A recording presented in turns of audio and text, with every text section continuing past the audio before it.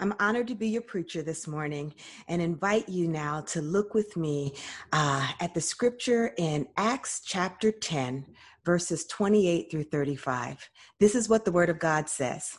He said to them, Peter said to them, "You are well aware that it is against our law for a Jew to associate or to visit a Gentile. But God has shown me that I should not call anyone impure or unclean. So when I was sent for, I came without raising any objection. May I ask why you sent for me?" Cornelius answered, 3 days ago, I was in my house praying at this hour, at 3 p.m. Suddenly, a man in shining white clothes stood before me and said, "Cornelius, God has heard your prayer and remembered your gifts to the poor. Send to Joppa for Simon, who is called Peter. He is a guest in the home of Simon the tanner, who lives by the sea." So I sent for you immediately, and it was good for you to come. Now we are all here in the presence of God to listen to everything the Lord has commanded you to tell us. Then Peter began to speak. I now realize how true it is that God does not show favoritism, but accepts from every nation the one who fears him and does what is right. This is the word of God for the people of God. Thanks be to God. Let's pray. Lord, I pray now that you would cause the words of my mouth and the meditation of our hearts to be acceptable in your sight, O Lord, our strength and our Redeemer. And the people of God said, amen and amen. Well, in every generation, I believe there are seismic shifts, seismic cultural shifts that wake us up to the reality of what's going on in the world around us. I call them catalytic events.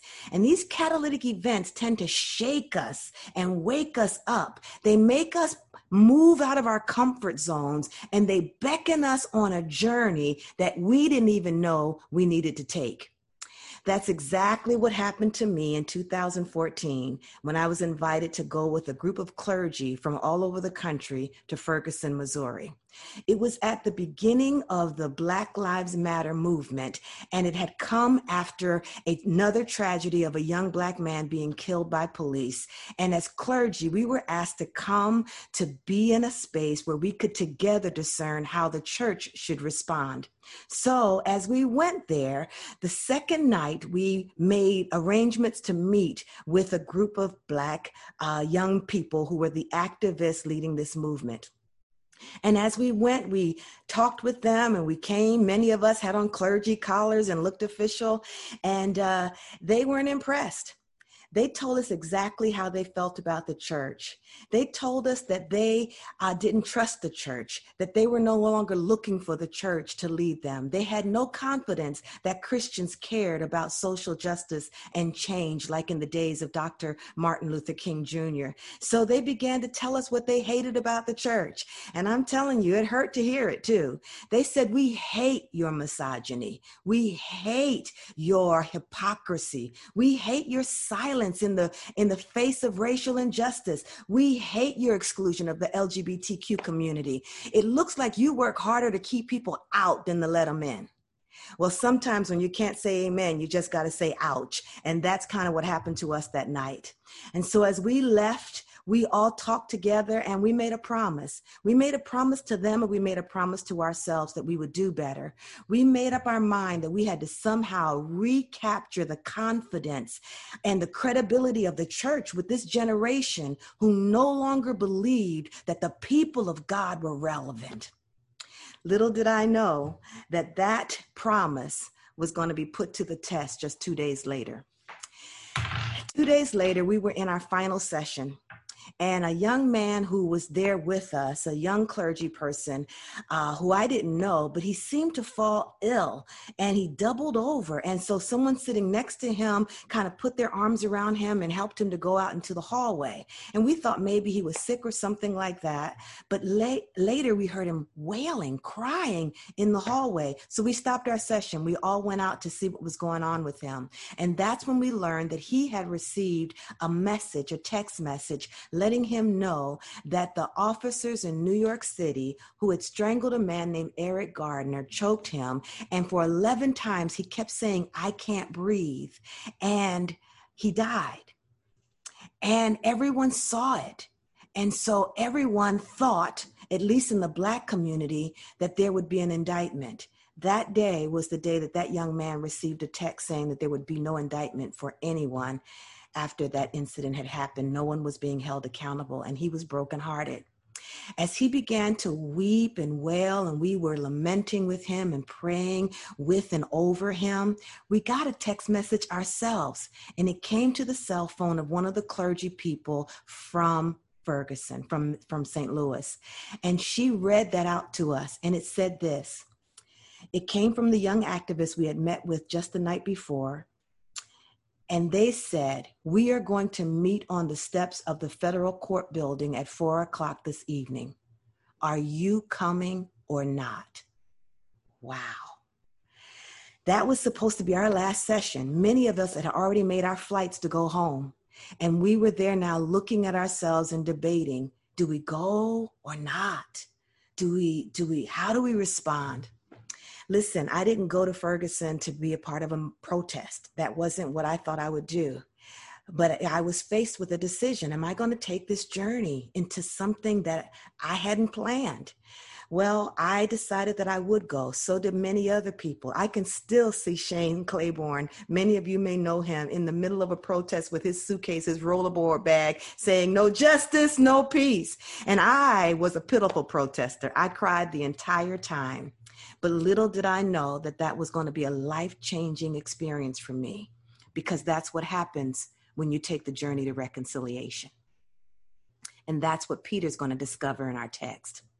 Peter is minding his own business. He's visiting a friend, Simon the Tanner, and he is waiting for the noonday meal. He goes up on the roof to pray, probably at one of the hours of prayer that was traditional for him. And he falls asleep in prayer. Happens to the best of us. And so he's in this sleep and he has a vision. And this vision is a reoccurring one. It happens 3 times. A sheet in the vision comes down and it has all types of domestic and wild animals on it. And in this vision, he hears a voice telling him that he should rise, slay, and eat these animals that for him was absolutely repugnant. And he in his vision says, "No, I would never do anything like that." He refuses uncategorically. No, never.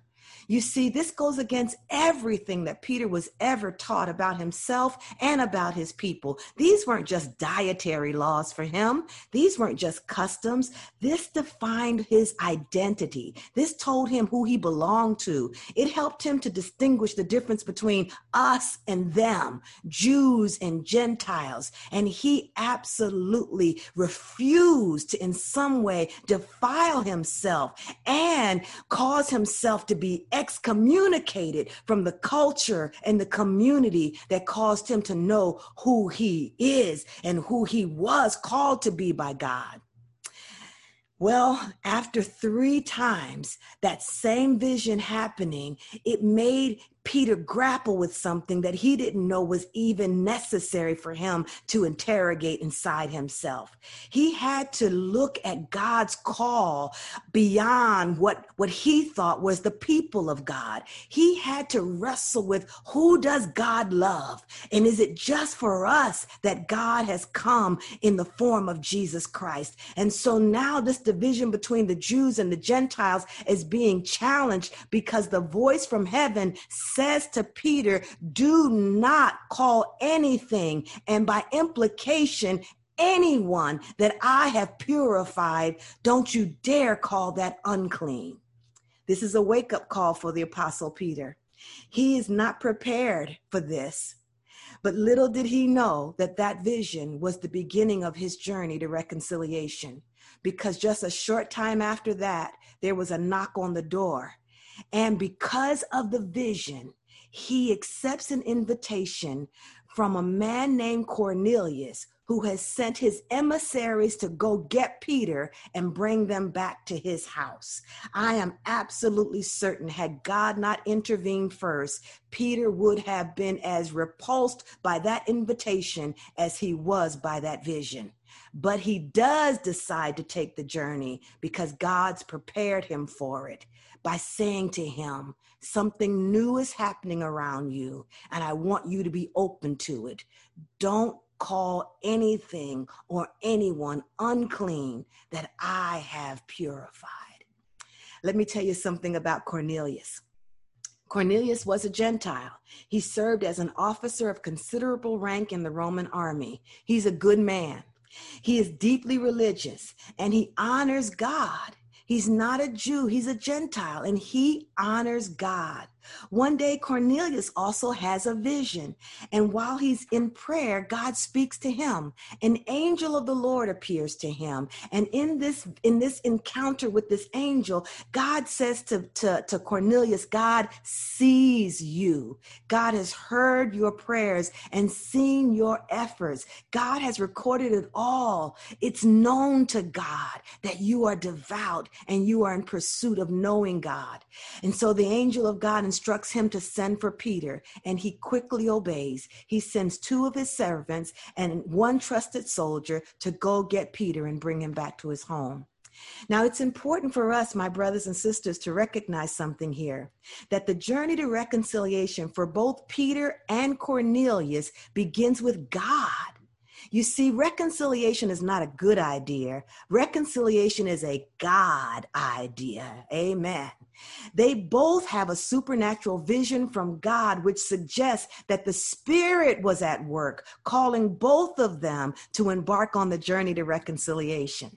God is the unseen spiritual force who enters our human story and calls us, I would dare say compels us to engage in the work of reconciliation. Amen. And so both of them agree to step out of their cultural comfort zones and obey God's call to take a journey that will lead them toward reconciliation. Without that, I'm not sure either of them would have had the wherewithal to have broken through the cultural barriers that have kept them divided for so long. So when the men return with Peter and they enter into the house of Cornelius, Cornelius is waiting for them, and he's got a crowd of people in his house. He hasn't just gathered his immediate family. He has relatives and friends and neighbors. He has packed his house with Gentile friends. And so when Peter walks in, he is absolutely taken aback. His ethnocentrism begins to kick in, and he is overwhelmed by being in a Jewish home. He has taken 6 other Jewish believers with him. I'm not sure why. Maybe to kind of vouch for the fact that he didn't do anything that was unclean or that wasn't kosher while he was there. Maybe, he wanted to make sure to let them know, hey, I didn't have any spare ribs while I was there. I didn't eat anything that they eat. Maybe he brought some witnesses just to verify that he kept his distance. But now he's in their house, even with his witnesses who are supposed to be his guys who keep him, from being seen as stepping out of his culture too far. But now he's in the house and he's smelling smells he's never smelled before. He's seeing Gentiles and he's close to them, and he's wigged out. He's freaked out. He doesn't know how to encounter this close, intimate connection with people who is unlike him. My brothers and sisters, this is called the Samaritan factor. It's that notion that I know that there are people who are different than I am. I know people like that exist over there somewhere, but I've never been in anyone's house. I've never been close enough to know anybody who's that different from me, to eat their food or be in their home or experience the differences of our language and our culture. And it's one thing to think that I'm not ethnocentric or racist or anything as long as I stay my distance. But now that I'm close up and personal and in contact, I'm scared. And Peter speaks out of that place. I can't believe this, but his opening line to people when he greets them is, you know, it's against the law for me to be here, right? Now, I'm not sure that's the best way to say hello for your first visit to someone's house. But Peter is so caught off guard by the fact that he does not know how to be in a space of ethnic diversity that he literally lets it show. It's against the law. I shouldn't be in your house. You know that I shouldn't be in your house. But the truth be told, my brothers and sisters, there's a whole lot of laws that say people shouldn't come together. It was against the law for people to drink from the same water fountain. It was against the law to go to the same school. It was against the law for people to marry someone from a different race. It was against the law to live in the same neighborhood. And I could go on and on and on, and you could too. So just because it's against the law doesn't make it right. So Peter now is experiencing his own life-changing experience in this ethnocentric space, because now he's got to examine his heart and he's got to look at how he really feels. And even though he knows that Jesus has said to him, you will be my witnesses in Jerusalem, in Judea, in Samaria, and to the ends of the earth. Theoretically, he liked the idea, but practically he wasn't ready for it. And that's true of so many of us. Theoretically, we're all about reconciliation. Practically, it scares us. And many of us stay stuck in that place. But thanks be to God, God has a way of pushing us out of our comfort zones and putting us on the journey to reconciliation. So regardless of our ethnic and cultural and racial divides, God is still working. Amen. God is still intervening in human affairs. So Peter starts talking. Cornelius says, okay, we get it. It's against the law, but this is why we called for you. God told us to send for you. And we're all here because we want to hear what God has to say to us. We don't want to hear about what you have to say about your laws. We'd like to hear what God has to say to us through you. And so Peter begins to speak, and I'm not sure it was the best sermon in the whole wide world. It probably was a half-hearted sermon where he began saying, well, Jesus came and Jesus lived with us and Jesus did miracles. And, I'm not sure it was an impressive sermon, but that's okay. Because God can use even our feeble attempts at reconciliation, our feeble attempts at being the people who represent the kingdom of God. The Spirit of God is able to transcend even our humanity and our ability to not do it well. As long as we take the first step, I believe God will help us and push us forward, even when we can't do it perfectly. And so Peter gives this imperfect sermon, and the Spirit of God falls on everybody in Cornelius's house, just like on the day of Pentecost. And Peter and the people with him and the men with him realize we've seen this before. This is the exact same thing that God did for us on that day that we were all gathered together in the upper room, just like you're gathered here. The Holy Spirit fell on us, just like the Holy Spirit is falling on you now. The way you're speaking in tongues and other languages, that happened to us too. And that caused Peter to have a realization in that moment. He saw for the first time that he had something in common with these people that he thought were so different from him. He was being able now to identify with people who came from a different racial background, ethnic background, cultural background. And he now said with confidence, I see it. I get it. God does not show favoritism. The same way God wants the Spirit of God at work in me, God wants the Spirit of God at work in you. Just like God came to us, God has come to you. Just like God is working through us, God is working through you. Hallelujah. God wants all people to flourish, my brothers and sisters, no exceptions. God wants the same things for others that God wants for us. That's why we can't keep silent when racial tragedies like the ones happening in our country take place.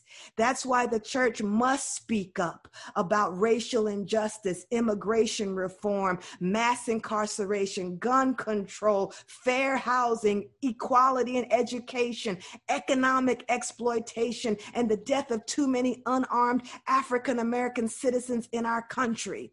Let me tell you something about me personally. I am becoming more convinced that I must speak up about immigration, particularly the travesty of children being taken away from their parents and they not being able to find them. So I, as a parent, can identify with what it must feel like to have your baby taken from you at the border, regardless to how you were trying to come into this country. And now months later, if not close to a year, you still have no idea where your baby is. I can recall a time I was in a grocery store with my then little girl, maybe 3 years old, and she toddled away from me while my back was turned. When I turned around and didn't see her, it was really only for a minute or two. I yelled in that grocery store like you can't believe, looking for my daughter. That is the exact same feeling that I believe every single parent feels when they can't find their daughter or their son. And yes, I know that our immigration laws have to be fixed, but I don't believe that the way to do it is to take someone's baby from them and they have no idea where she is. That is what reconciliation requires of us. It's a commitment to say that God shows no favoritism and that what God wants for me, God wants for you. And what God wants for us, God wants for everybody. So, like Peter, we must decide if we're going to take the journey to reconciliation. And I want you to know that it will be a life-changing experience when we choose to say yes to God's invitation. I want you to hear a story about a man that was a youth pastor who said yes to the journey of reconciliation. He led a young African-American guy to Christ. This youth pastor was white, and he loved this guy. And he was discipling him and spending regular time with him. And one of those times they were hanging out. This African-American guy was a wrestler. And so they started just roughhousing, playing around. And as they were doing all of that, the African-American guy, a teenager, his name was Bo, grabbed the youth pastor who's white in a headlock. And then the white pastor grabbed the African-American guy and got him in a headlock. And they were going at it. And at one point, this guy, the wrestler, the teenager, who's a big guy, somehow broke out of the headlock that the youth pastor thought was like a surefire deal here. He really thought he had him. And when he wiggled out of the headlock, all of a sudden, the white pastor went, "Bo!" And he said it with so much alarm that the guy said, "Did I hurt you? You okay?" And this is what the white youth pastor said. He said, "Bo, your hair is soft." And the young African-American teenager said, "Yeah." And he said, "Do you know what I was told about African-American people's hair? I was told that Black people's hair was like steel wool, like Brillo pads, and your hair is soft." That day, that young white youth pastor had to start to question things that he had never questioned before. Like Peter, he had to say, "I've thought this my whole life. I've believed this my whole life. This is what my people group told me about your people. But if that's not true, what else have I been told that's not true?" That's what the journey of reconciliation will do for us. It will make us question what we've thought about ourselves and about God and about other people. And so, as I close, I want to call you to take the journey to reconciliation. I believe that that is what God is saying to the church. This moment that we're in demands a decision. And I believe that God wants us, the people of God, who have been entrusted with the ministry of reconciliation, to reclaim the credibility of the gospel, the truth and the power of the gospel to heal and bring hope to a broken and divided world. So now the same question that was asked of us in Ferguson, the same question that Cornelius asked Peter, is the same question that this generation is asking of you. In fact, it's the same question being asked of all of us who say we're followers of Jesus Christ. And it's simply and profoundly this: are you coming or not? My prayer is that the people of God who are committed to the kingdom of God will respond with a resounding yes, because that is what the credibility of the church requires. And my prayer is that in this generation, we will represent the kingdom of God, that we might see it more fully come on earth as it is in heaven. May it be so. In the name of Jesus Christ, I pray. Amen.